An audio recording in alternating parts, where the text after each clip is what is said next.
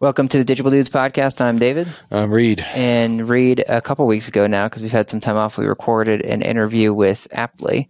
So Sina over there. Do you even remember what we talked about? What did we talk about? We covered a lot, which I knew we would, but we spent a lot of time just on the kind of Proptech universe and, the tectonic shifts, the things that we don't like, the things that we're encouraged by. And then, of course, some specifics about Aptly.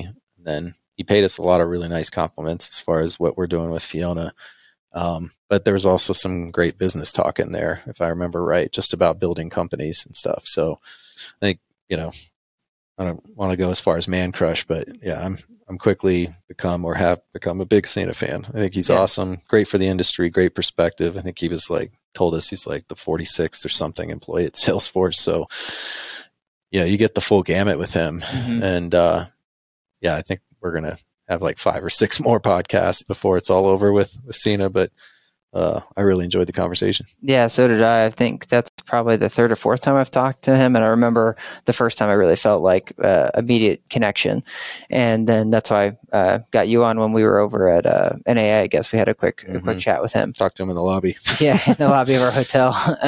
And then obviously got him on. So I can't wait for the next one, but definitely a kindred spirit. And you're right. Like he talked us through a little bit his transition from Salesforce into his first company. Oh my God, of course. Like I just said on the other podcast, I stopped caffeine and it's making my brain real bad. Did it have Buildium? Buildium. No, Buildium was a competitor. It had I thought it had Build in it. God, that's pathetic. Whatever. Got bought by RealPage. Then he's with RealPage for longer than he was building that company. And RealPage IPOs, and then he leaves and starts Aptly. Well, real quick on the RealPage stop. I appreciated, I guess the praise, honesty he threw out about the company, Steve Wynn, for all the, I guess, negative kind of criticism, stereotypes, if you will, that have been built over the years about that company. He really had a lot of positive things to say, which I appreciated.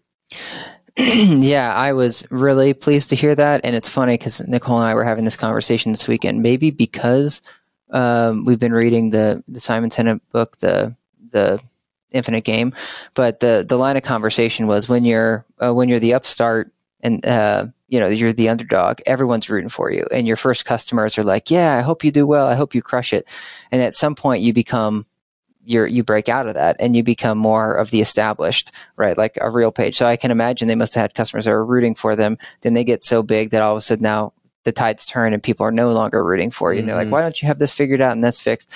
And I was telling Nicole, it's like, when have we started to make that transition, or when is it going to hit us to where people go from like really having our back to really like being critical of everything? And I'd say internally, it feels more like our culture internally has been, or our employees have gone from rooting to more of like critical of like, what don't we have figured out yet? But I wonder externally, when will that happen? And to be clear, everyone internally, it's all coming from a good place of like, hey, we should figure this out. We should figure that out. And it's all stuff that we obviously want to figure out. But as you continue to grow quickly, a lot of times you outgrow how fast you can figure out X, Y, or Z. And so I don't know if that's a good jumping off point for you, but I just wonder when we're going to, the outside world is going to look at us that way. I think that would be actually a great springboard with Sina for another conversation, because I'm sure he has some great perspective on that. But I have felt that more and more, and I think you're right internally, but coming from a great place, psychological safety, it's like, you said you wanted to hear the truth. We're giving it to you, and but on the outside, I think a lot of it does have to do with like the whole acquisition thing, and potentially some of the clientele that we work with or will be working with, can affect that. But for the most part, I feel like as long as you stay independent, and aren't wed to, which is one of the hardest things to do, right? Certain partners where it's like in any part of the ecosystem, like since we're not as far along with this category or subcategory, I'll use AI leasing agents, but we're not like a meet a lease shop. We're not a perk shop. We're not a better bot shop, So I think as long as we can stay, fairly agnostic in that manner, most of the time people will be rooting for us. but we'll see. That's a good point, because back when we first got into the industry, I feel like the conversation I was hearing was Entrata versus Yardi, and people were really happy with Entrata and how open they were versus their impressions with Yardi. Now Appfolio has released their version. More folks have been able to get in with Yardi and RealPage. Still not as easy, but Entrata started to get criticized for other things that they weren't like legacy systems. They weren't fixing, like reporting, where it's like, well, yeah, they're open, but it really is annoying to do this, and that. So I think you're right. Like, there's probably going to be aspects where people are more critical than other aspects. The question will be how much, and that's a great conversation for us to have with Sina, whether on air or off air, of like how can you best postpone that and avoid it, or I guess get to almost like where Apple is, where Apple was the sort of the rebel, and then they were like the incumbent, and they sort of fell from grace, and then they like came back again, where people are rooting for them. And now I start to hear again, almost like they're the downside of like, well, what have they invented? What innovation have they come out recently? So I'm going to plug one more time, because there's so much. It's 6 hour, maybe 7 book, The Infinite Game, that you and I are spending a lot of time on. But he talks about ethical fading. And I think that's one of those, I guess, signals that you want to look for, like meeting and running a company, whether it's yourself or whether it's around you, that could heavily compromise how people view your brand, or it's like you're really now kind of abusing your power. It was easy, like the insulin example. I think it was insulin, but where it's like, well, now this is 4 times as expensive, and we could keep going, and it was all clearly for their own benefit. EpiPen, thank you. Yeah, they raised the price of EpiPen 400%. I was reading in like about 5 years. Insulin for something else, because Republicans. Well, I'm just gonna. Yeah. But it was EpiPen, right? So we've talked, just as an example, and then we can wrap this up, this intro, but about platform fee, and we've kind of hung our hat for the first 5 years, no fees, no startups, no this, but I think we could rationalize, like, look at all that we've brought to the table. And you and I have had that conversation, and I haven't been totally against it, but, mostly I'd like us to avoid that. But that would just be an example of Digital's now starting to abuse its power. Yeah, it's hard. Yeah, that's really hard. The part of the conversation why that pops up is like, if you haven't figured out how to fully monetize something and all the work that goes into it. So I'll just say Yardi and RealPage, they build integrations probably at the beginning because people need them to connect to their other systems because they're not full stack. And then you build it and you realize, shoot, we're spending all this dev work maintaining these integrations for these other partners that are making money on top of it. Like, I guess we should monetize that. But that would be similar to like Windows or something, charging every program like a fee to like be built on top of Windows. Exactly. And that's not what Gates decided to do. Right. It was free. Like, we built the system. Yes, there's going to be some snags here or there, but that's what we built the system for. So yeah, it's a toughie. Well, anyways, the conversation with Sina was awesome. Can't wait for the next one. Hope you guys enjoy.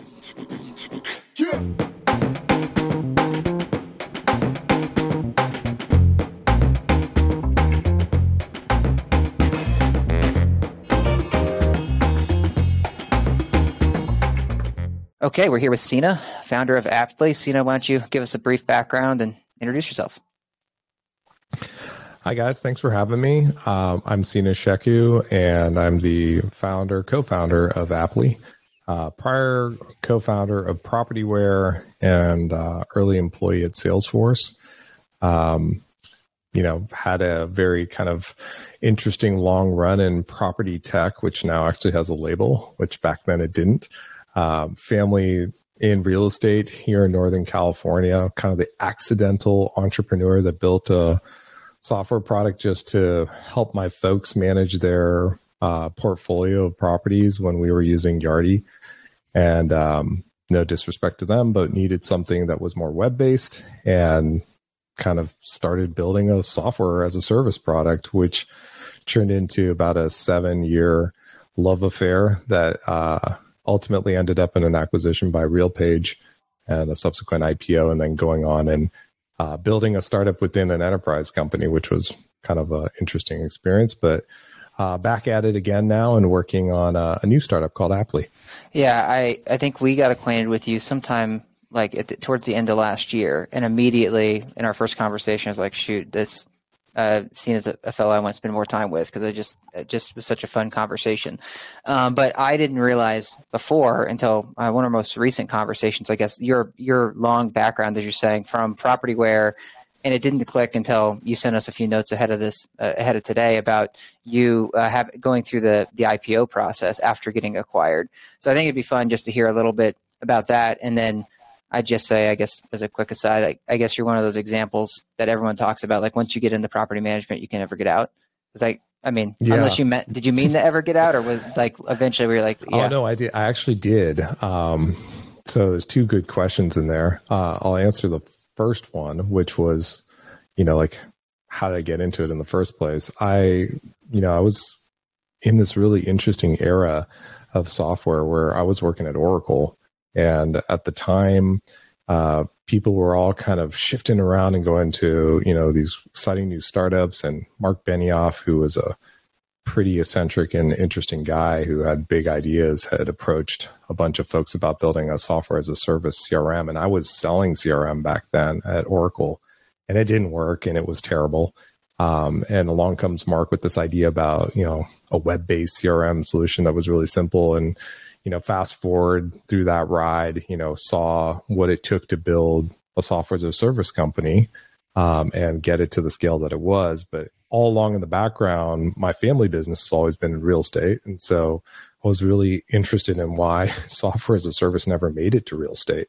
And so looked up my extremely talented better half, Adam Silverthorne, which is my co-founder, and said, hey man, we should build some software for these poor people. They are suffering with horrible, install software sitting on Windows machines, or, ASP software. And so those are weird terms that nobody even talks about anymore. But anyways, Proptech became a thing through this constant kind of investment by entrepreneurs who had some connection into this industry and wanted to innovate, but there wasn't any money that was willing to give you the chance to do that.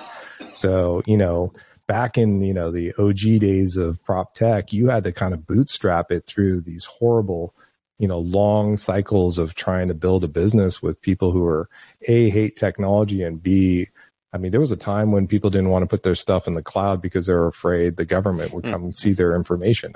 We went through all this kind of stuff. But the reason why you stick with it is because there's truly something to be said about doing your time and understanding an industry. And I got a really good taste of that after the whole journey of building Propertyware, being part of RealPage, going public, and then deciding afterwards I want to build a travel startup, and understanding that was a horrible idea because it takes so much time to understand an industry, and then being humbled to go back and do what you know. Well, I'm going to cover for Reid here for a second. I feel like he swallowed a fly. He's hacking on the side, and I've never heard him say, I think I need a water. So, well, anyways, like I said, I'll cover for him while he figures out his biological problem. I was just so choked up by your words, Sina. I know, man. I have that effect on so people. Eloquent. Yeah. Well, I was going to ask broad strokes because we kind of breezed past, and rightfully so. We got more important things to discuss. But when you said, why hasn't it arrived? Like, why hasn't technology been adopted at either a faster pace or more comfortably in this industry, what your conclusions were?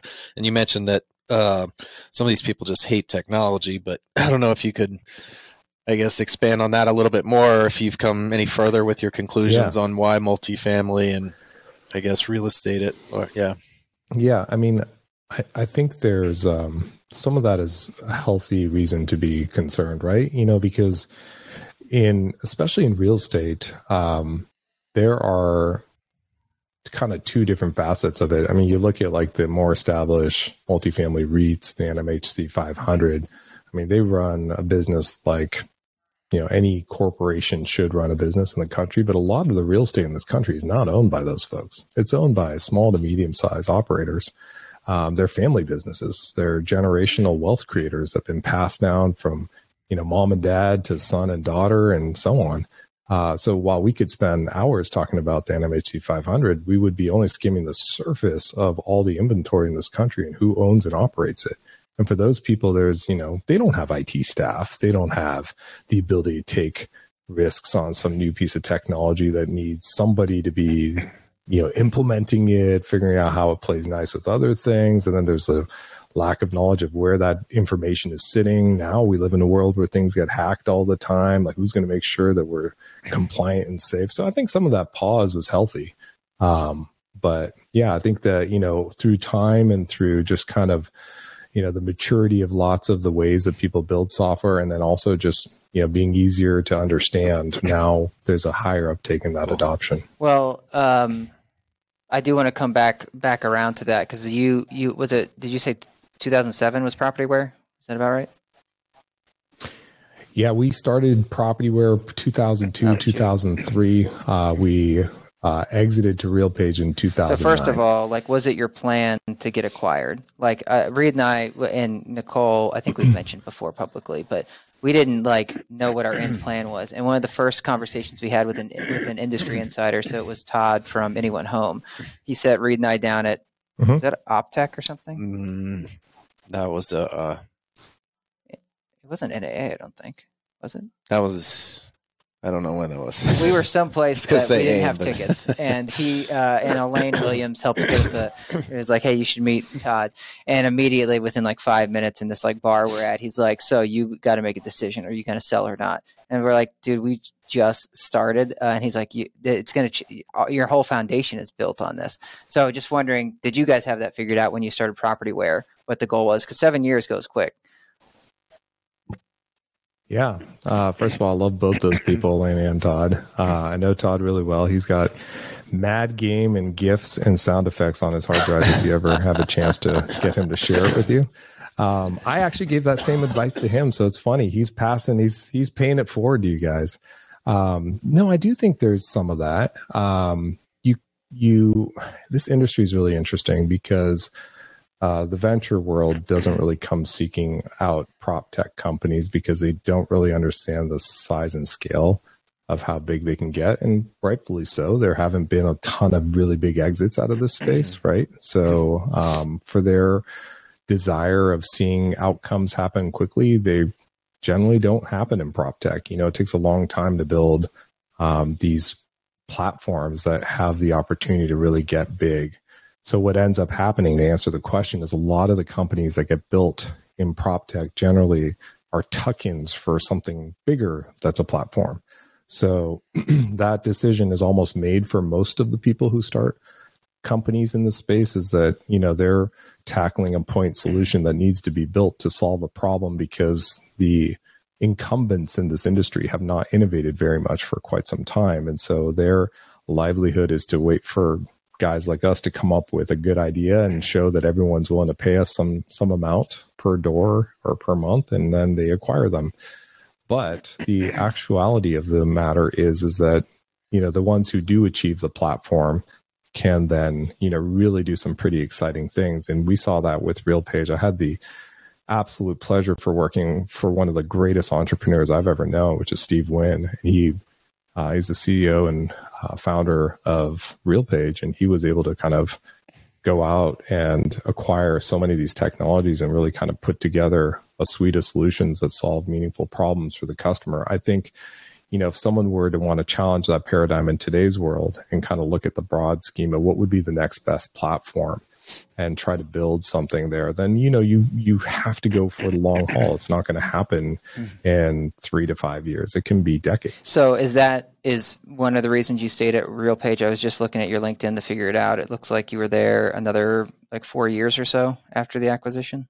Mm-hmm. So is almost, well, not almost, but half the length of building Propertyware to begin with. Was it because that you were looking at an education, or, what kept you there for 4 years? What'd you learn, and, why do what you're doing? Yeah, that's a really good question. Some of that was incentives that were based on our acquisition. So I won't lie. If they had handed me a pile of money, I probably would have ran right away. But that would have been probably a bad idea because, I learned a lot being part of RealPage. I remember in one of our early meetings through the acquisition process, having their team come in and doing due diligence and looking at, what I thought my revenue potential was and what they knew it was because of all the ancillary things that we could have been doing that we weren't doing. So I think part of that is the education that I got from seeing a company that had so many different ways that they interacted with the customers in this industry, from the various types of properties that they manage to the different problems that they're solving for them. Seeing at scale what breaks when you get really big, what gets sacrificed in terms of the customer experience, what gets sacrificed in terms of innovation. It was really fantastic. And I think what ultimately led me to want to leave was that you make a decision as a person who wants to get involved with technology. If you're there for the job or if you're there for the art of being a creator. I'm a creator. I like creating things. And the minute I stop innovating and creating things, I get bored. And there could be piles and piles of money behind it. But, if I can't have that joy of launching a product and watching people be happy and excited about it, it doesn't work for me. So I think that's what ultimately led me to leave.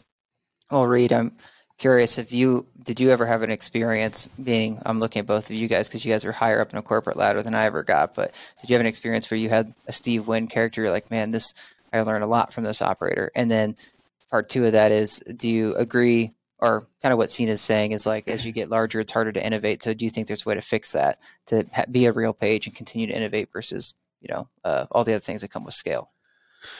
That's a big question. I learned a lot from all my, managers, whether it's the CEO or whether it's somebody in a VP, and it's sometimes great stuff. Sometimes it's like, I'll never do that. Right.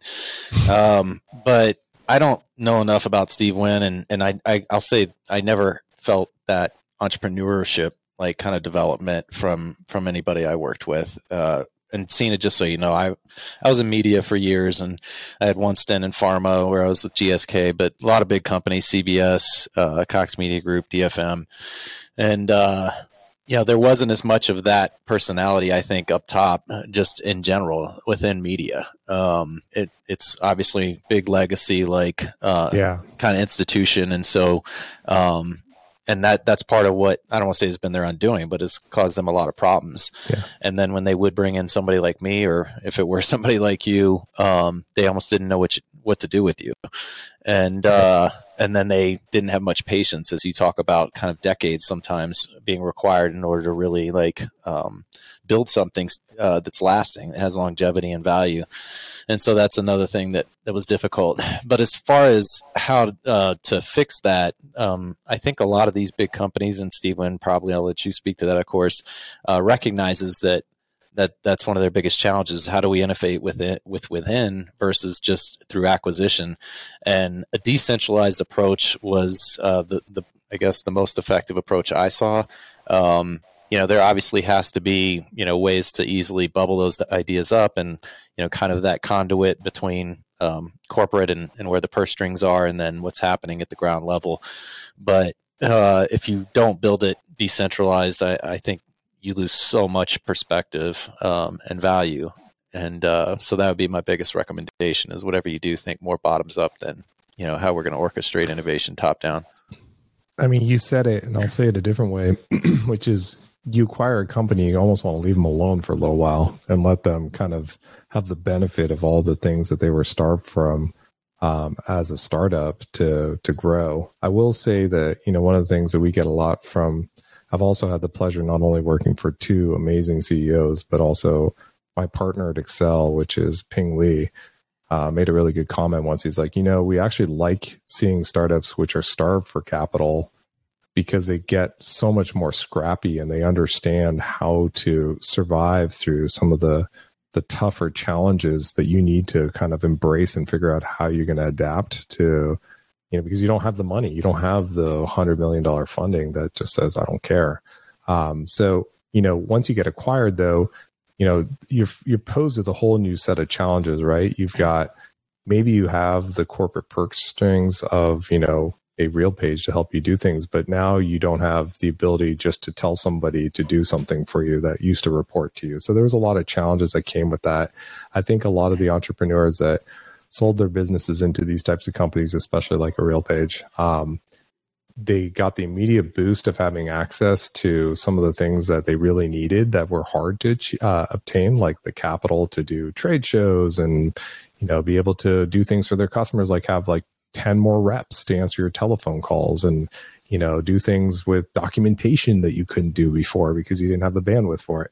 But then you suffer from being able to like do the really trivial things, like pull up your marketing person and say, hey, I want to do a podcast on this. And you're just like, wait, you get in line behind the 4 other products I got to deal with as well. So it's a little bit challenging.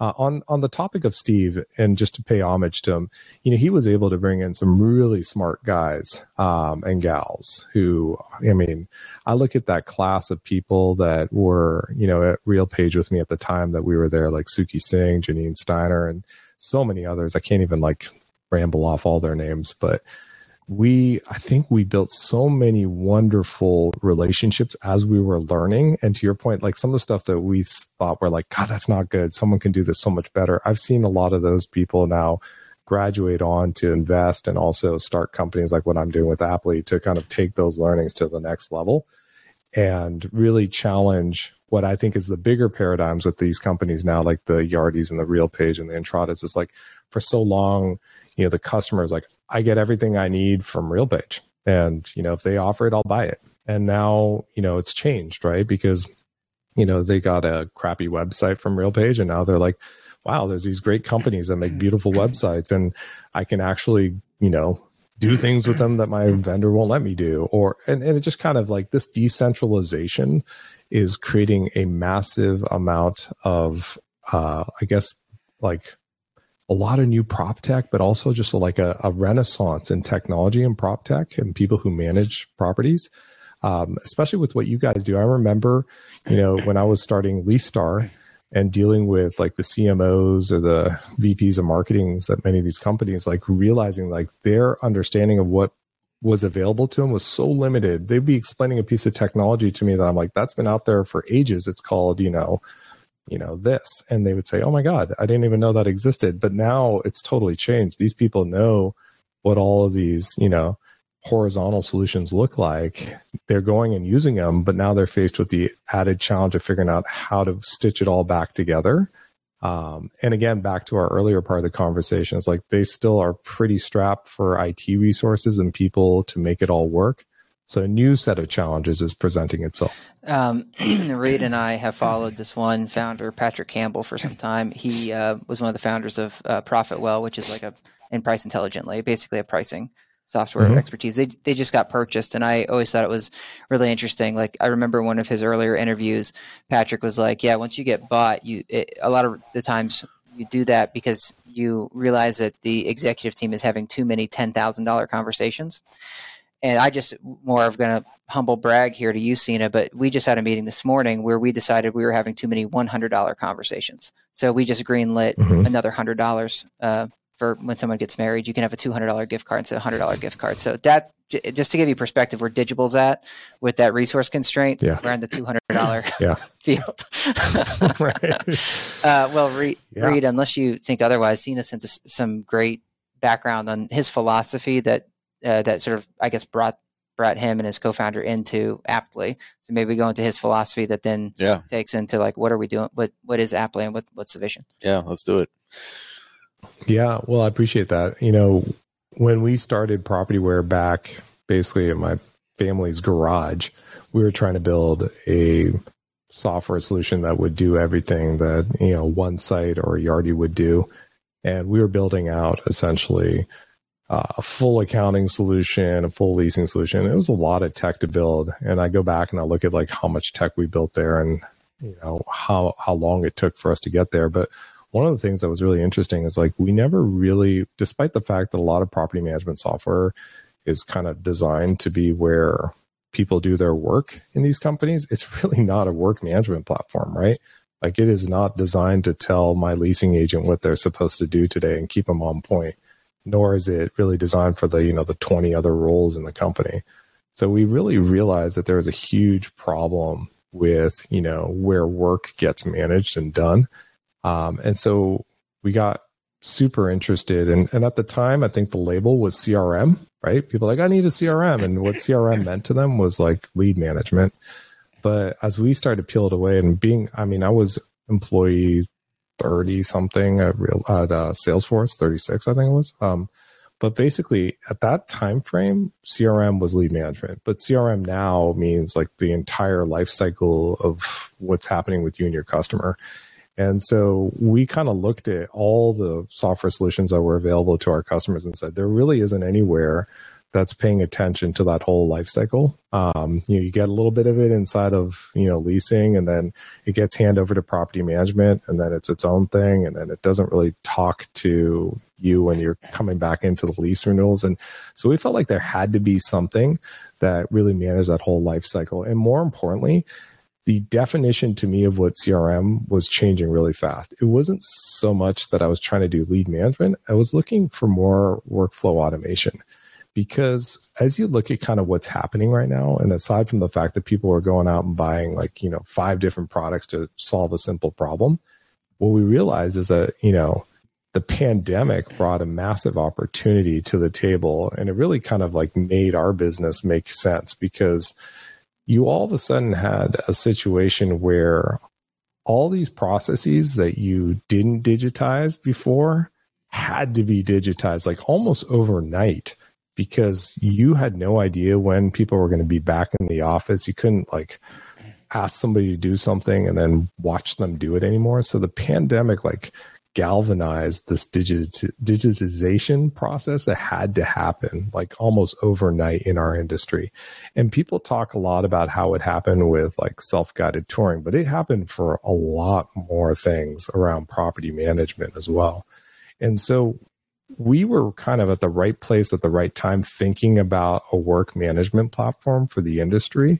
And our vision of that was a place where, leasing teams, property management teams, whatever, could come in and know what they were supposed to do. We anchored it around communication, assuming that to make that right, it had to be an inbox, it had to be omni-channel, and it had to be collaborative.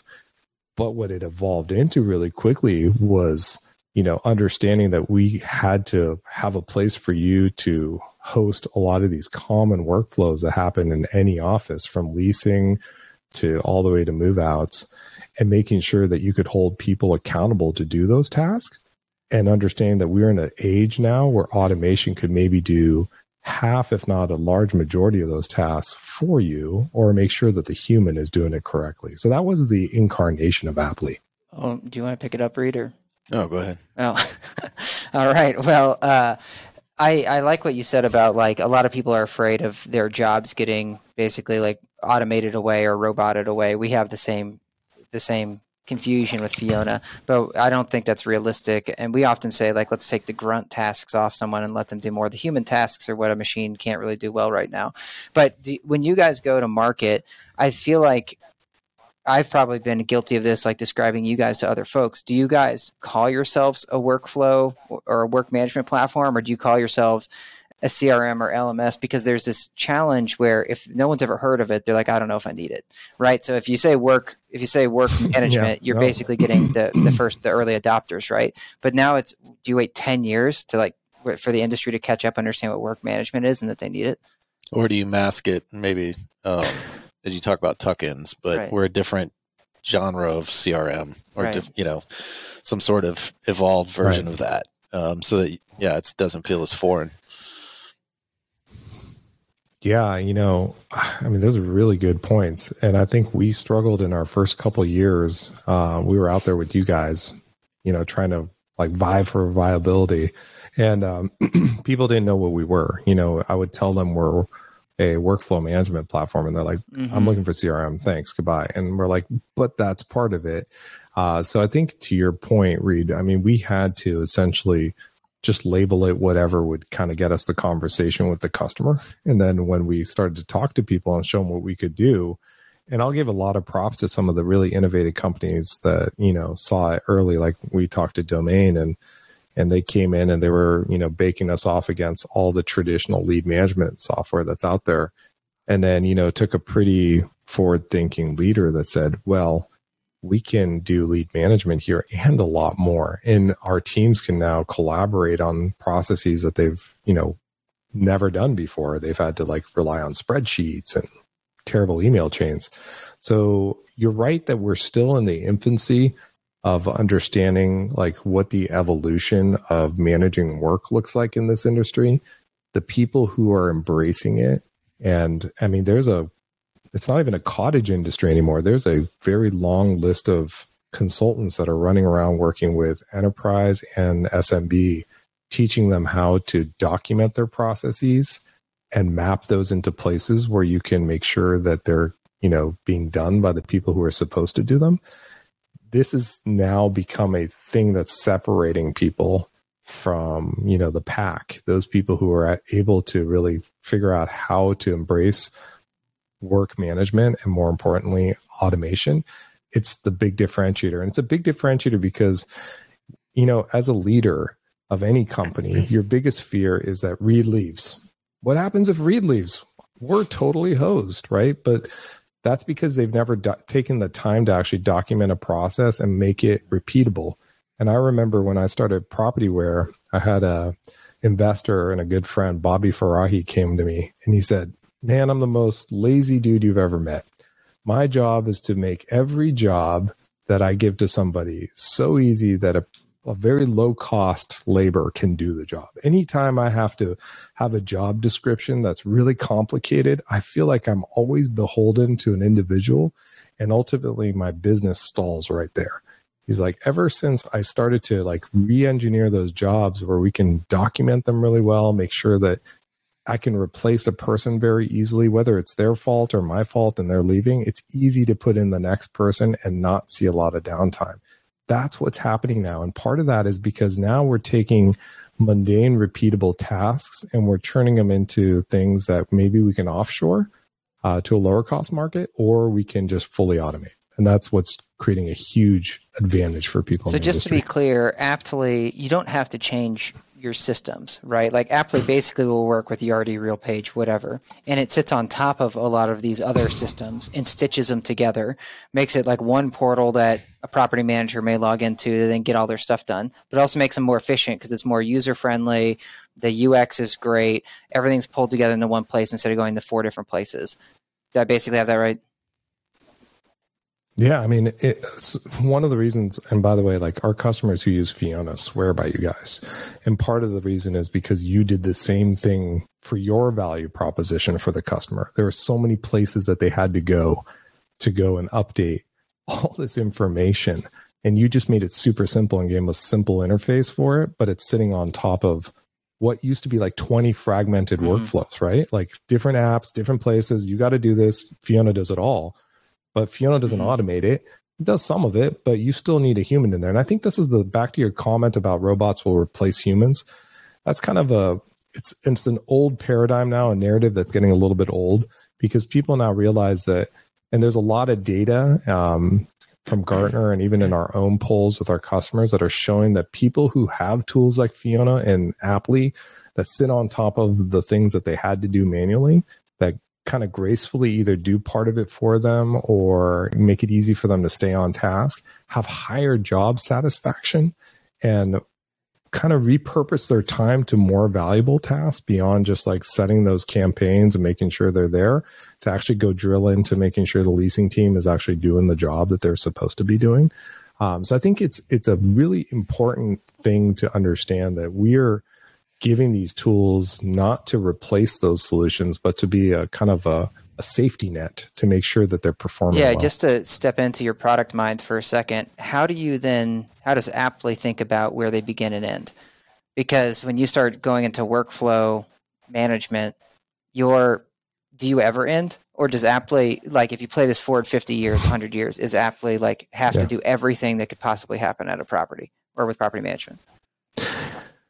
Yeah, I mean, having been part of the Salesforce journey early, we envisioned so much of what we wanted to be, but we ultimately left it up to the customer to build it, right?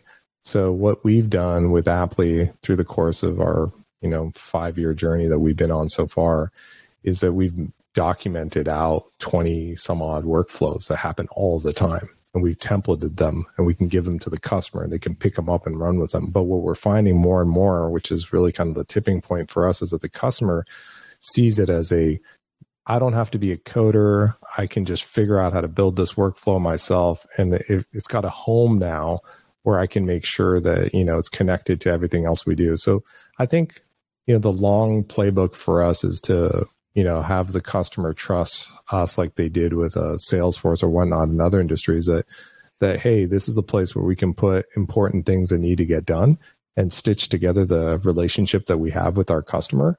But integral to our strategy is also integrations with all these other tools, and, we have been constantly adding them almost on a weekly basis to make sure that we talk to everything that's out there. Yeah, it's a really popular space, just for those that aren't aware, but like there's companies like KissFlow and all of those types that are doing this for like kind of like non-niche, like to hit everything, right?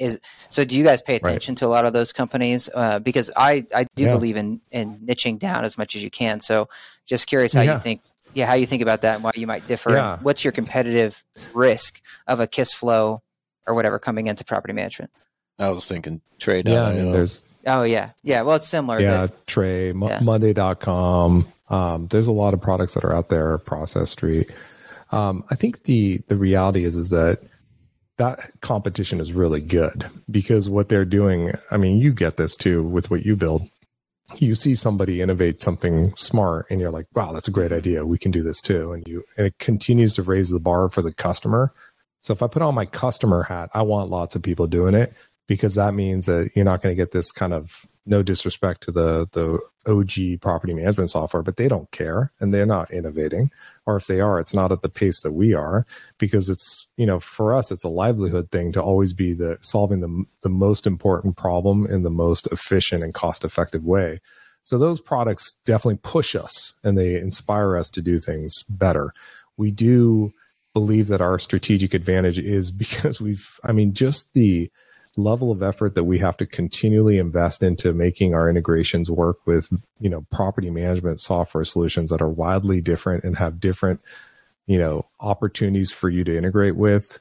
It's a full-time job that I don't think some of those more horizontal products would want to deal with. They will take a more, generic approach. And I think that's where we come in and we do it a little bit better. Well, and I'd say your moat is the fact that the big players in this space are still locked down.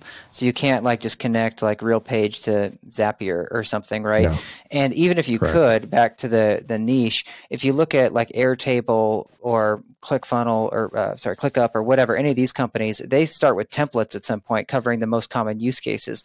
But if Google hasn't gotten to the point that they want to start listing apartments for rent, like on their website, how is like a ClickUp or an Airtable or whatever ever going to catch up to be like, oh yeah, let's now make a library for property management and have it built for that. So there's still, as a founder, I wouldn't worry about it.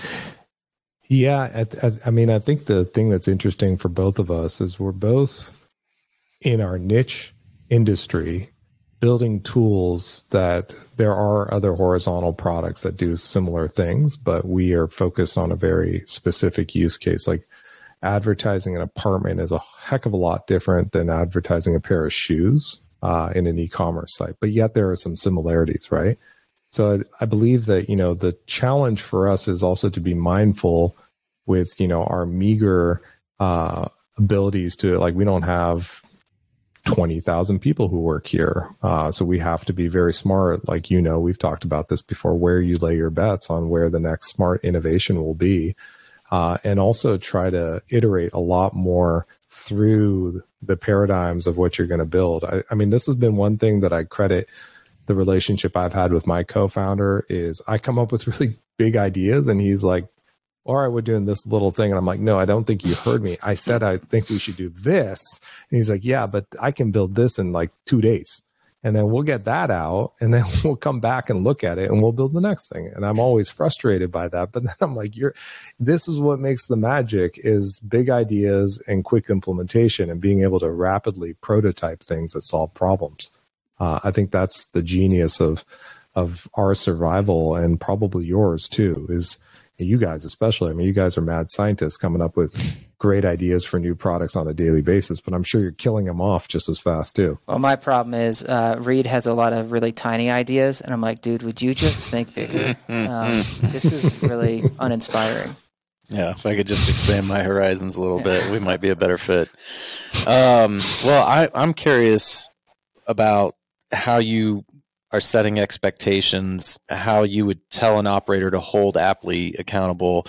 I think it's one of the hardest things right now with all the new technology that's hitting. You know, the doors are getting knocked on constantly, right, by people like us, right. And it's like, so give us a shot.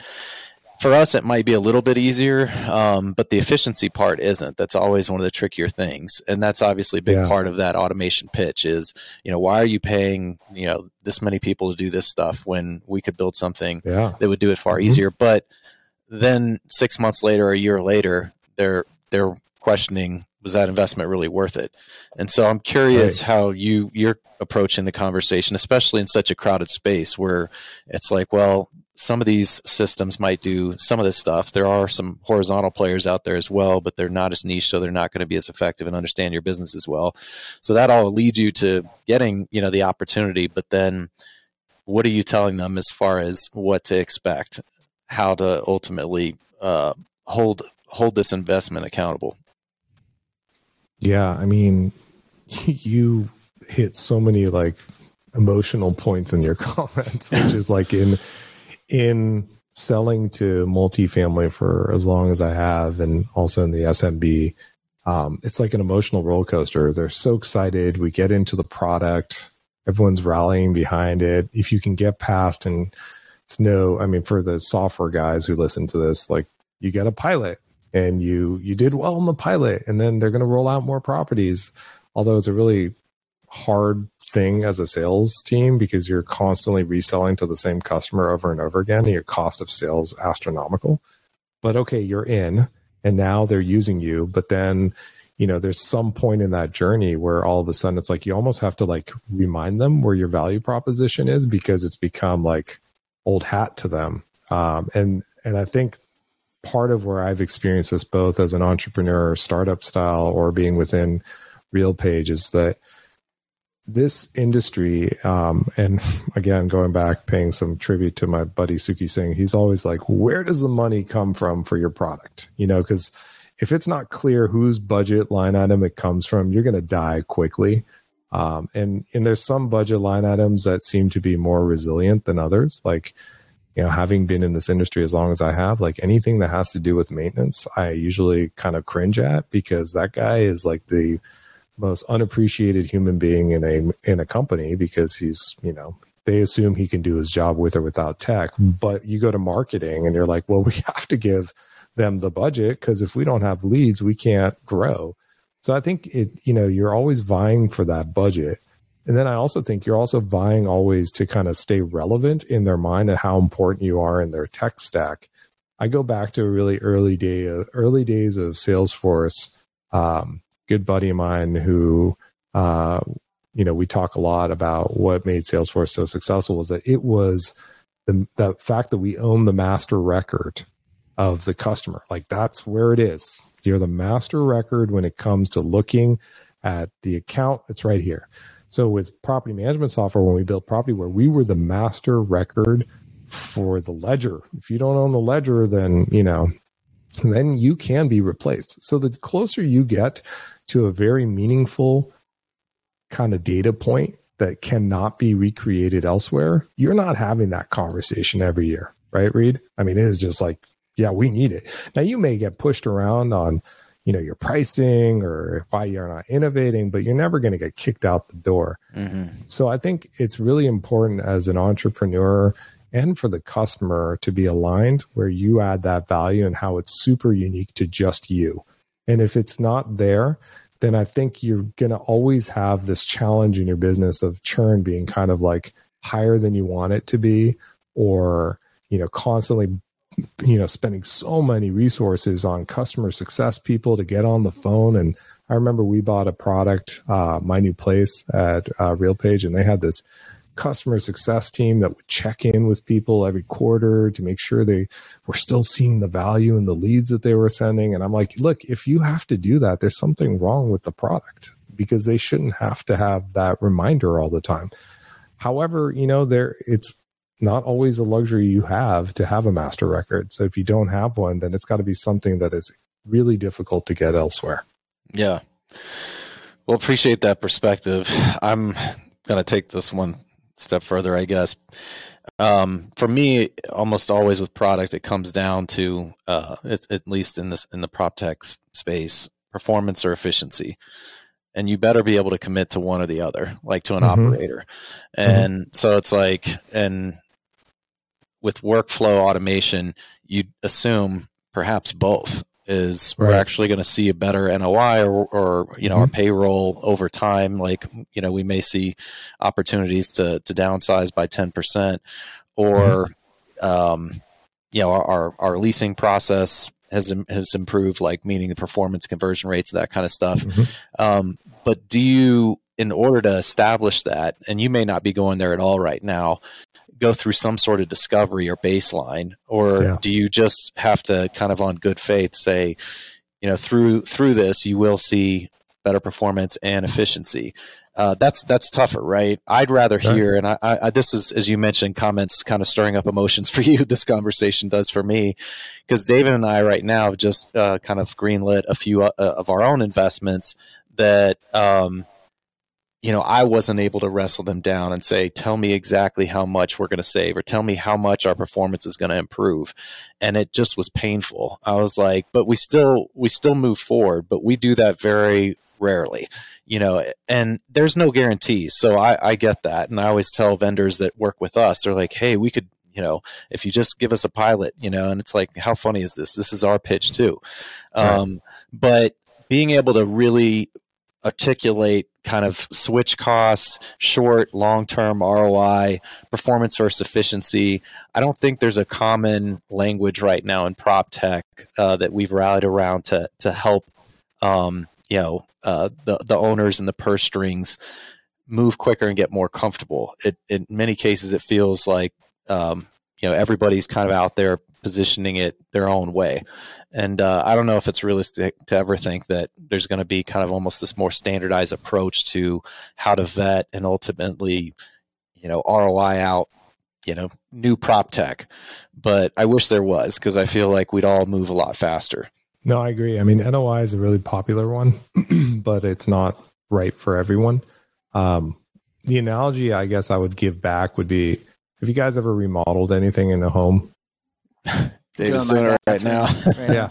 I mean, did you take a photo of it before you started? Probably not, right? I just asked Nicole if she did, because I wanted the HGTV. I was like, I want to see the before after pics. Yeah, when we did the floor ourselves a year ago, and we did the before and after and during that. But now that we're paying someone to do it, we didn't go back and like retake like a before photo of like before he started. No. Right. Whatever he finished. Yeah. I mean, I think that's the funny part about it is like, we are not trained as, either business people or in our personal lives to take those snapshots, because we just want the result right away. And to your point, Reid, like you can preach a result, you go into it. If you're a leader and you're doing the right systems, EOS or whatever it is that you use at your company, you probably have some key metrics that are tied to OKRs, and you know what they are. Somehow, if you can get to a discovery process with the customer and you can unveil one of those, then that's the one that you anchor on. I always love companies who have those systems in place, because it's so easy to say, what are your metrics? Share them with me, and let me figure out how we align something like workflow automation and work management around, achieving that goal. With marketing and the types of tools you have, I remember back in the day when we were running LeadStar, I mean, it was like you either had like a goal of number of leads that you were trying to achieve in a given month, and if they were using revenue management, then it was the goal of trying to get a slight increase in rents, whatever it was. Like if we could just get the customer to articulate it to us, then we could align ourselves on it really well. I had a conversation with one of our customers, just to answer your question on my product, where they picked a couple of metrics, and I thought it was really genius. Without disclosing who they are, but the founder of the company is a famous quarterback, and he created red zones for these different metrics. So there's a rehab red zone, there's a leasing red zone, and there's a marketing red zone. And basically, they're tracking these numbers, which are dates when things move from one workflow to another on our system. And we went into their office, had a meeting. It was really neat because they pulled up, they're like, hey, do you want to see how your product's working for us? And they pulled up the red zones and they have their target, which was like, okay, one of them, so let's say the target was 7 days on average, and they were like below the target zone. They're like, these numbers are mapping to our OKRs for our teams. And they come in and every day they see this dashboard in front of them when they're working in your product. And it's a true North Star for us. And so I guess part of it, Reid, is that we're trying to kind of put that incentive in front of people on a daily basis. So we don't have to have that conversation with them quarterly or at the, renewal of a contract to say, what have you done for me lately? It's like, no, you're looking at what I'm doing for you every day. And I think products like Fiona do that easily, because anyone who uses that product is like, the amount of work you'd have to go through to figure that out on your own and to kind of come up with these numbers and hit the goals. I don't know how you do it. I mean, like if I was an apartment marketer, after seeing that product, there is literally no other way that I would want to do it. It would be terrible spreadsheets. And more importantly, it's bottled up just for me. If the whole organization sees that, you look great. The other thing I'll add to it is that most people are doing this because they want to share it with leadership. And if leadership doesn't have to work very hard to get that information and it's a steady flow, they just want to know everything's working right. Well, it's interesting because a lot of our clients, when we push them on a KPI, they almost get frustrated that we're asking. But they're frustrated because they know they should know it, but they don't have it. Or they'll give you like 10 KPIs, and it's like, well, if you had to force rank these or pick one, because you can't necessarily do cost per lead and NOI. Like they could combat one another, or occupancy, for example. And so part of it is like your user experience or whatever, your customer experience of going through the buying process, that you got to find your path, I guess, as a company, decide how much effort do you want to like put into like nailing them down at the beginning to save you time later or churn later. One other thing I'll make before I, let Reid continue on with his questioning, but son of a gun, where was I going? Well, let me ask you a question because you brought that up. Oh, I know. Before you switch hang off. on. Yeah, go before for I forget, I'm going to forget Sina, so I better get this. No, I got it. A big idea. Okay. You know how many times we've talked about like ROI? There needs to be a platform that can just historically, you plug in all of your systems and it can do the before and after ROI of putting on this test. This whole, like, we suffer with this internally where it's like, oh, let's run a pilot for 3 months. But then there's all the questions about, well, how much was seasonality? How much was because now we were measuring it? Like whatever. There just needs to be an all encompassing, whatever, AI ML system that you plug in everything to, and it does whatever with an 80% accuracy, measures the before and after and tells you it's worth it. So there you go. Now you can ask. I was actually going to ask you that question specifically, which is like part of the problem too, is when you start with a customer, you don't always have the most optimal situation. Sometimes you get thrown into a property where they've had a turnover of staff, or it's the seasonality, or they're short staffed and the person has no time for you. So I think it's an imperfect science and it's really challenging. But if there was a way to get like the optimal, and I think part of what I would kind of push back on you is like, I'm more interested to understand, like, when a customer comes to you and says like, you tell me what I should be focused on. You tell me what's the best property. How do you respond to that? I usually personally will go through some questions on like giving them the yin and yang of like, do you have lead fatigue? Well, what's that? It's like, well, do your people spend too much time organizing leads, or do they have not enough coming in the door? And it's like, I take them through a decision tree process. And by that, I can be like, okay, based on what you've now described, this is where I would put your chief KPI. Let's focus on that.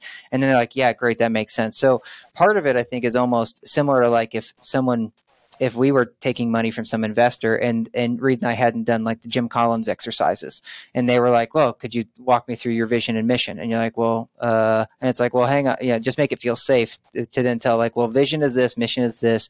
Now, what do you guys think? By going through that, you're also getting their buy-in that you're an expert.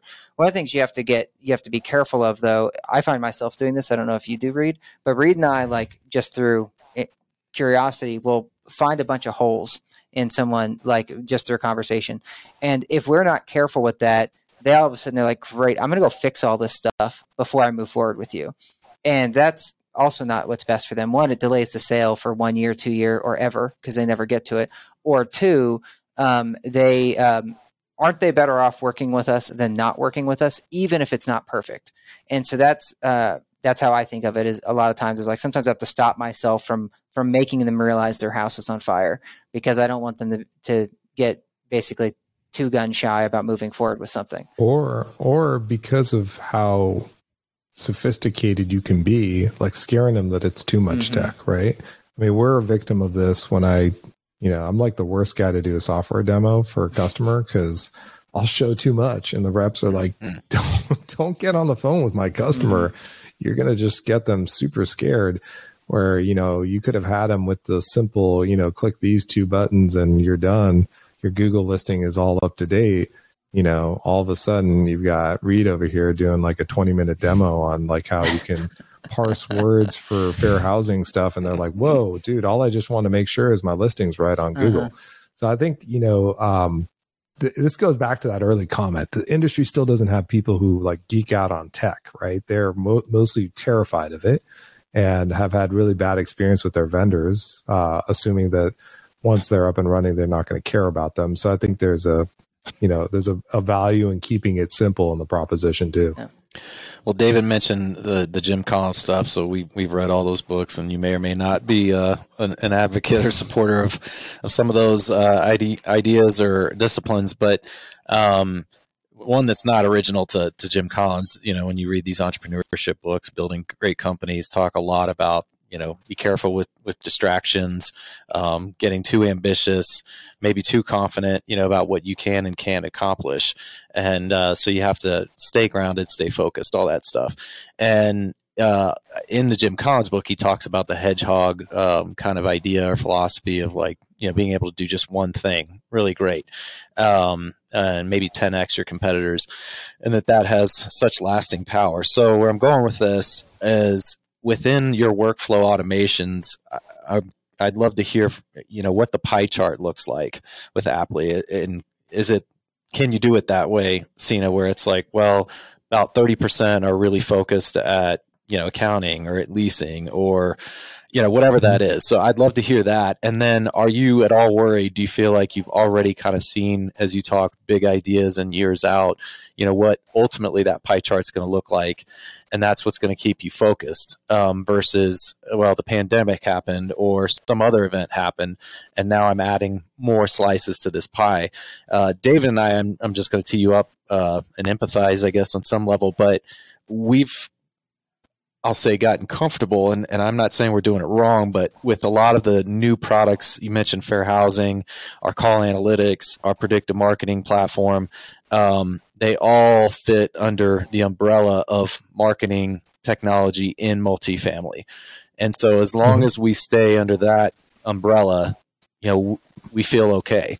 But I don't know if we should. And I think that's what our team's starting to struggle with, or is not totally sure of, is, are we getting ahead of ourselves, kind of in front of our skis, if you will, with some of this other stuff, even if we can keep bringing it back to what we've been talking more of is the marketing operating system. So there must be some similarities there with like all the different workflow automations. Yeah. Yeah, without a doubt. I mean, just my 2 cents on what you guys have been doing. I don't hand out compliments without them being deserved. I think you guys have really built a platform that is so different than anything else a marketing leader would have to be able to stay on top of some of the more critical tasks that they have to do. I think you could spend a lot of time, having been, the leader of LeaseStar for quite some chapter of RealPage's history. Like, there's a lot of other elements to that story that you can keep going with. But I think as an investor, I would say, as long as you're continuing to make that platform stronger and stickier and harder for somebody to be able to find someone else that could do it the way you do it, that's the kind of thing that doesn't get you in those conversations at the end of every year to say, why don't we just switch to X? Because I could spin up a WordPress site. I mean, I could use Google. I could do all those other things. They're cheaper, but they're not as effective. So I like anytime you say, hey, I'm going to continue to stick to my platform thesis. And your platform thesis is to make a marketing person highly efficient. And to your point, you can pick the right metric in there that they care about, but it comes back to driving revenue. I mean, that's at the end of the day, it's all about driving revenue for you guys. For us, it's a little bit different. For us, we can, we have a lead CRM system and we track leads and we help convert leads. I think what makes us super unique is that we invested a fairly large amount of our early funding to build a omni-channel inbox that's connected to, we have a code name for our product in the back end. It's called Hermes. It's a sync engine that literally syncs data between property management software, communication channels, and any other connected partner and makes sense of it. It's a very sophisticated piece of technology that we're constantly maintaining. It is our core strength because at the end of the day, so much of the type of stuff that goes into workflow management, whether that means lead management or that means, dealing with lease renewals, move-ins, move-outs, work orders, it all kind of comes back to the inbox somehow, and if that's a phone call, a text message, or an email, somewhere in there, the workflow is starting or it's being advanced through those communications. And it took a Goliath lift for us to get that right. And by all means, it's not like a finished product either. We're constantly improving it. But I think that's our competitive differentiator is by knowing that if we can be the master record for the conversation, then we have a place in your ecosystem. And think about it. Who's disrupted that recently? Nobody. It's been Microsoft and Google, and it's not very industry specific. So our goal is to put kind of some structure around that unstructured data and give it a home.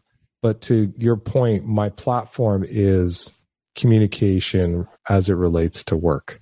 And when those two come together and they talk to the systems that they need to work with, it's pretty magical. I mean, we're really excited to get that connected to Fiona too, because we think there's some magic we have a lot of different people who use our actors that use our product, marketing folks, property management, leasing, accounting. I mean, it goes all through, even HR. So, but we have a higher possibility of getting distracted than you do. And it's a true challenge. And that's why the dynamic with a co-founder is so important. And also your investors and board, if you have one, because it's really easy to chase another shiny penny. I do it all the time. I'm the poster child for doing it a lot, but somehow we fundamentally have like the checks and balances here to say, whose budget does this come from? And do they really care? Because a lot of those things, if I ask who's going to pay for it, doesn't have somebody who's willing to spend money on it. Really interesting. One follow-up, and then I'll turn it back to David. But is that core, I guess, feature or benefit that Aptly brings to the table also its gateway drug? So for us, whether it's fair housing, whether it be websites, whether it be frankly, the Fiona planning tool, there's a lot of different avenues in. And we know what is, I think, the most kind of mind-blowing part of our tech stack, which is Fiona and the explanations of why she's recommending what she is. But for Aptly, I didn't know within some of the other workflow automations if there's something else that regularly draws customers in, or is it that it's both, meaning the CRM component. It's like that is our lead magnet, and it's also like that Goliath lift that is also so sticky. Yeah, I mean, a large majority of our customers come to us for lead management. Yeah, it's its connection to the inbox that separates itself from everybody else. We have a true bi-directional sync, and it's super powerful in what you can do with conversations besides just attach them to, a lead. It goes further than that. But yeah, I think it's important for us to understand that, it's the data that's stuck in those conversations. That's really what unlocks it for people. It's like being able to be like, it's such a trivial thing, but think about how often you go in your inbox and you're just scanning through like what you should be focused on. That's problem one. But, Microsoft and Google have tried to solve that in their way. It's what happens when you find the thing that you're supposed to do and what you do with it. So through the use of parsing out data out of those messages and turning them into actionable follow-up steps, that's what really drives it home for us. When somebody sees that and says, holy cow, not only can I share it with somebody and collaborate on it with somebody, but I can also turn it into something that needs to get done, whether that's a follow-up. And more importantly, with leasing, that follow-up can be fully automated, that we have automations that can be like drip email campaign style, very personalized, going to the customer, moving them along. I think I said this to you guys in some of my comments before we jumped on, but it's really interesting to me, especially with leasing, how the industry went through this phase. First, it was like self-guided tours. Like, we all need self-guided tours. And now people are like, I don't know, like maybe that was the thing of the pandemic. Another phase we're seeing is like, oh, we're just going to use AI to just respond to all our leads. And like, we don't even need salespeople to like do follow-up. We're just going to wait till they schedule a tour and then we're going to start selling. Like, think about this for a second. You're telling me that people who are reaching out and asking these questions about your property, all that really important interaction that's going between you and them, you want a piece of software to basically figure out how to answer it for them, and then really not do any selling. Because I mean, most of what we've learned from the products that do this is that AI only goes so far. The rest of it is all people on offshore markets that are cheaper that can answer those questions. And I find that that's just the wrong answer. I think the right answer is to kind of blend the human and the tech there and to make it feel authentic. So, something that's a drip email that's trying to get you information or get you to answer a question, that's fine. But a human has to be in that phase. And the best leasing teams I've ever seen start early. They don't wait till somebody schedules a tour. Well, I've got 3 things that I think might fit together. I could be wrong on this, Sina, but I know we're getting closer on time, so we'll see if this works. But one is, I'm curious how you think about, let me rearrange this. A lot of what Reid likes to get at a lot of times is, we've mentioned before on this recording, like what's it gonna look like in 2050? So basically, we kind of hit a little bit of the past with our conversation, a little bit of the current. What's this look like 25 years from now? And let's just say whether what you guys are playing in or the industry. But I'm also wondering about getting back a little bit to your vision. What we've struggled with, I'll just say openly, is sometimes we'll talk about here's where we're at today, but customer, here's where we're going. We want to show them where we're going. And then those lines get really blurred and the client starts to expect we're already where we said we're going, like the 10-year vision like today. And then we're having to like almost backpedal expectations and say, wait, no, this is what it is today. We just wanted you to know where it's headed so that you can conceptualize better. Maybe it's oversharing. So wondering about how you think about the industry and where you guys play and what will be different, let's say in 2050, how that might play into how you guys are setting expectations for your clients today versus the future. And then that might lead us into hot takes, which you might know that we like to do, but there you go. So I'm a huge fan of Westworld, but season 4 has been terrible. I'm waiting for it to get better, but it's just been so hard. But I will say that, like, what's really weird about Westworld is it went from like the Wild West to like this futuristic world, which is bizarre to me. But I was watching one of the most recent episodes, and the gal's in her house, and like she's got like, bed that pops up and the window shades that kind of flutter open. And I was involved in an early stage with a company called Bumblebee Spaces, which has like the modular furniture. I do think that we are moving towards a future where smaller spaces are highly efficient. I think that's just happening, and it's happening in so many different ways in the industry. It's a little expensive and a little bit difficult to install. I think the housing stock on our planet is old. I could go on for hours, and we should do this sometime. Like, why are we not doing more with gray water in homes? It's ridiculous to me. Like, you take a shower and that water just bye-bye. Or I do a load of laundry and it's like, I can't use that to water my plants. I think all that tech around making homes more efficient is probably one of the major things that's going to happen by 2050. And in the evolution of that tech that makes the housing stock get updated and better and smarter is going to come a whole host of technologies to monitor it and to essentially make that experience better for the person who lives in there. I had a conversation a while ago about landlording is one of the oldest software as a service businesses. It was just, happened to be a piece of a physical structure, but the relationship element of landlording has always sucked. So I think in the next 30 years, you're going to see that evolve to become so much better because we're just going to have more data about how people are living in the homes, and the homes are going to be way smarter. That some of the stuff is going to be corrective on its own. Like when a sink is backed up, we'll know about it, and the plumber will be there without you having to tell us. That kind of stuff, it's already happening with sensors. I think there's a lot of innovation happening around sensors in homes and just going to explode. I also think, on just kind of bringing it back to like how it relates to digital too, I think we've gone through this phase of like marketing being super creepy and marketing now being more functional, because, you know, now I'm aware of what creepy looks like and I'm going to give you access to certain things. I think what's going to happen in the next 20, 30 years is people are going to take ownership of their identity and selectively share it with people in an effort to get a better product, you know, or to qualify more readily. We're already doing this with a product we just launched. We launched our own screening product recently.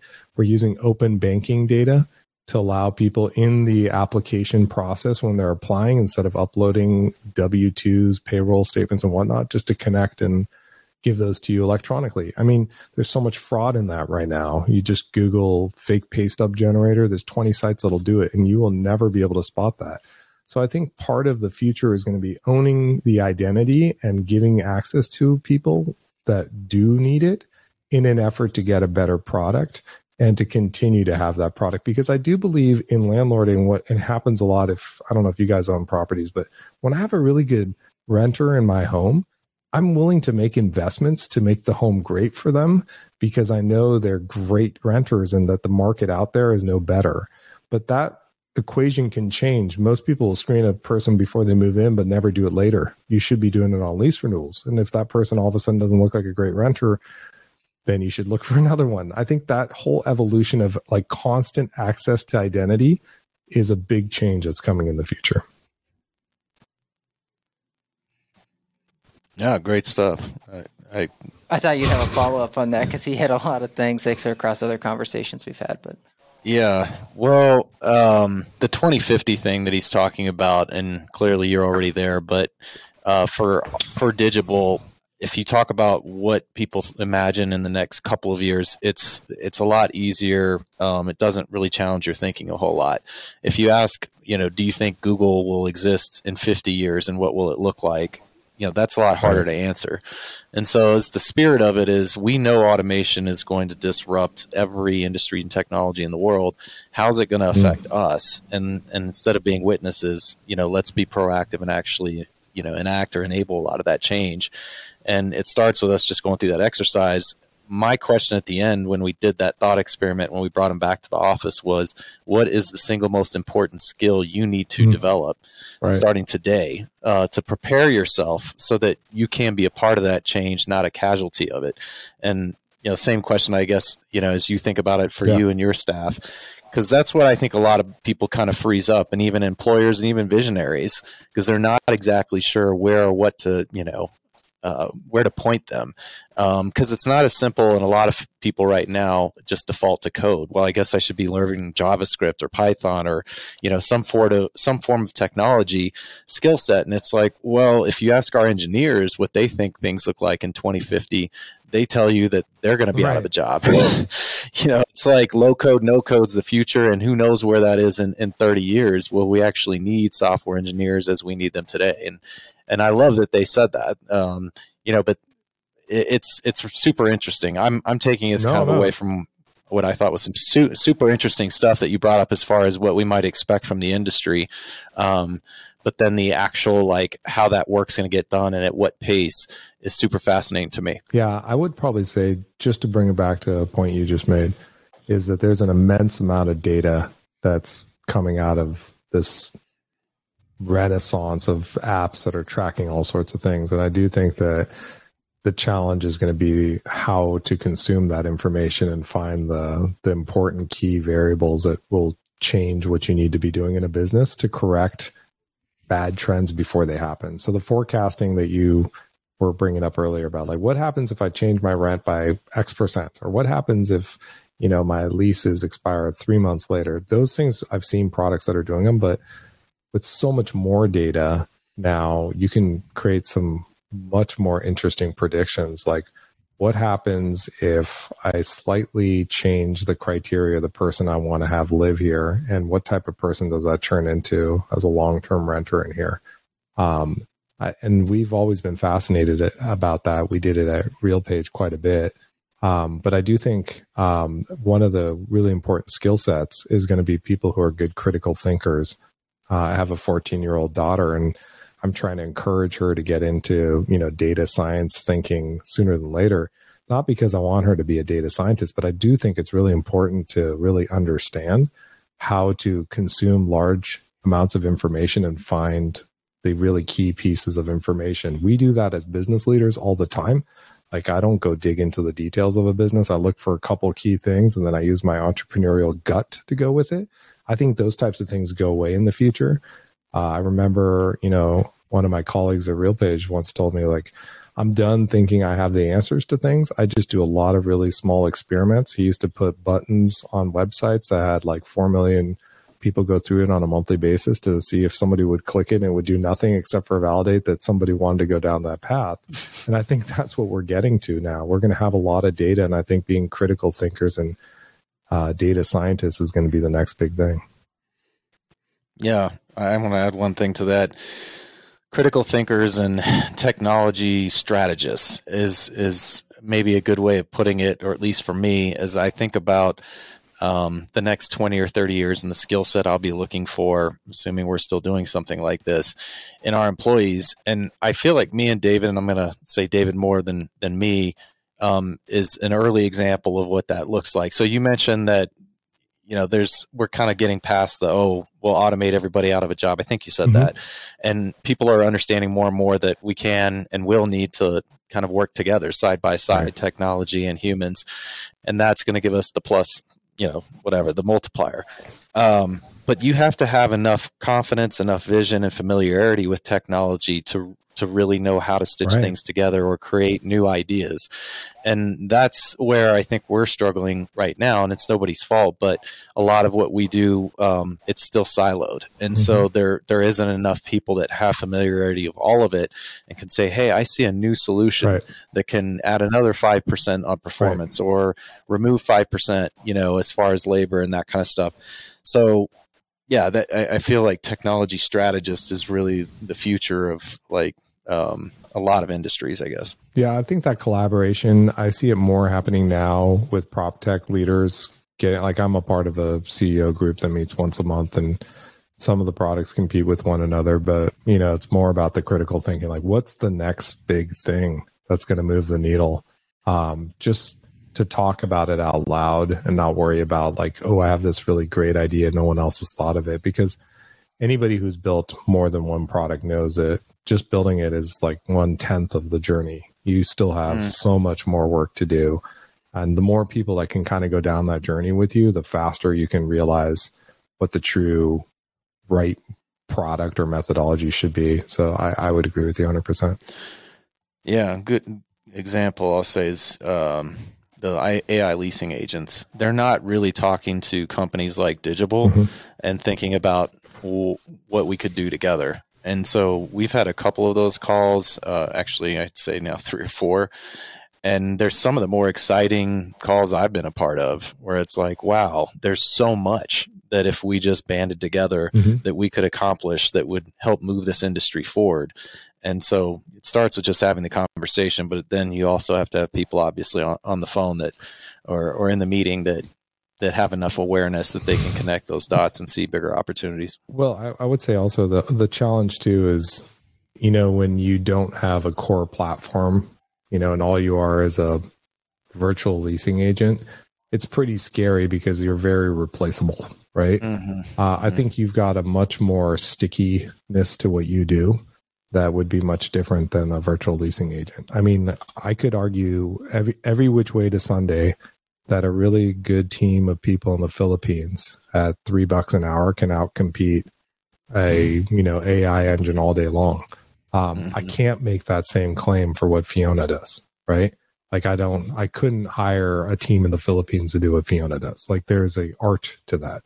And part of that is by running a lot of data sets through something and understanding what the right suggestion should be versus do you accept pets? Yes or no? Are you open on Friday for me to come by and look at it at 3:00? Yes or no? I mean, those are much easier. But I do think part of the problem is that, there are a lot of these point solutions that will not collaborate. The bigger guys are not collaborating. It holds the industry back to some degree. Platforms aren't open. They're not sharing data. So it ultimately falls on your shoulders to decide if you want to go build that yourself or not, because they're not going to have a really substantive conversation with one of these other platforms. Hopefully that changes. I was going to hit on, I think, as you said, it's not open. I think that's the challenge with Proptech. So meaning like for everybody that's in this space, because there's not like one seamless layer that you can just like plug into. If we have a conversation with Perk, BetterBot, MediaLease, whatever, it's like, okay, well, do we want to go in work on our real page integration, or does Digital want to work on its Perk integration? Mm-hmm. And you have these like essential integrations you have to have because it's not easy. So whatever the 20 Proptech companies that launched this year, there's more than that, I'm sure, but whatever, that went to NAA, they all have to go build the same redundant integration that everybody else built. Right. And so every company like Digital has done like 5 years of infrastructure work that should have been a 3-month process, like plugging into one platform, as you're saying, versus everybody's being our hands tied for 5 years until we can get the infrastructure built to then start to say, hey, Perk. And since everybody's not lined up with that, that is what's like delaying, I'll just say apartments versus automotive versus single family or whatever. Mm-hmm. They can move faster because they have different options than us. I would 100% agree. I mean, I think the idea of a Zapier for our industry has been floated around on a lot of decks I've seen. The problem isn't the tech that needs to be built. It's the people who have to contribute. There was a time when I was involved with the MITS standard, which is, I don't even know if you even know what that is. But that was like a shining moment for the industry because everyone was like, yes, we have to solve this problem. Let's create one standard and everyone sticks to it. I haven't seen that happen since, and I think we need more of that. But to answer how I think it gets solved, I think the customer drives that. Honestly, I think more and more the customer, like, give me my data. I don't care what your business model is. You either give me my data or I cancel is the best way to do it. You know, at RealPage, one of our strategies was always to have the customer go to the vendor and say, you got to give us my data or we're going to go. And it worked all the time. So, I think if the customer has a stronger interest in making that happen, the vendors will have to comply. Mm-hmm. Well, I do think we're going to need a part 2 before 2022 is up, but this was really interesting conversation for me, Sina. Yeah. If folks want to learn more about Aptly or get in touch, what's the best way for them to do that? You can go to getaptly.com, and you can reach out to us at help@getaptly.com if you have any questions. But like I said, much like you guys, we're out there innovating and working with companies all the time. It's really easy to have a conversation with us, and maybe to our detriment. I think both of us have a steep desire to really partner closely with customers. Maybe that gets harder over time, but we're definitely in a place where we work closely with our customers. Yeah, well, I think it's really interesting. Everyone should try to just at least go get a demo because it just will make you think differently about how you're running your business. So anyways, thanks for your time, Sina, and we'll definitely get with you before. Well, real quick, we know how to get a hold of you, or they do now, but what's the perfect customer for Aptly? We didn't ask you that. Yeah, that's true. Yeah, I mean, we service the SMB and the multifamily industry at the same time. That's part of the elegance of, we work with some people who are, small, less than 10 user teams, and we have people with several hundreds of users. And, we try to make it self-service for the smaller guys and, try to do the more handhold white glove service for the larger enterprise customer.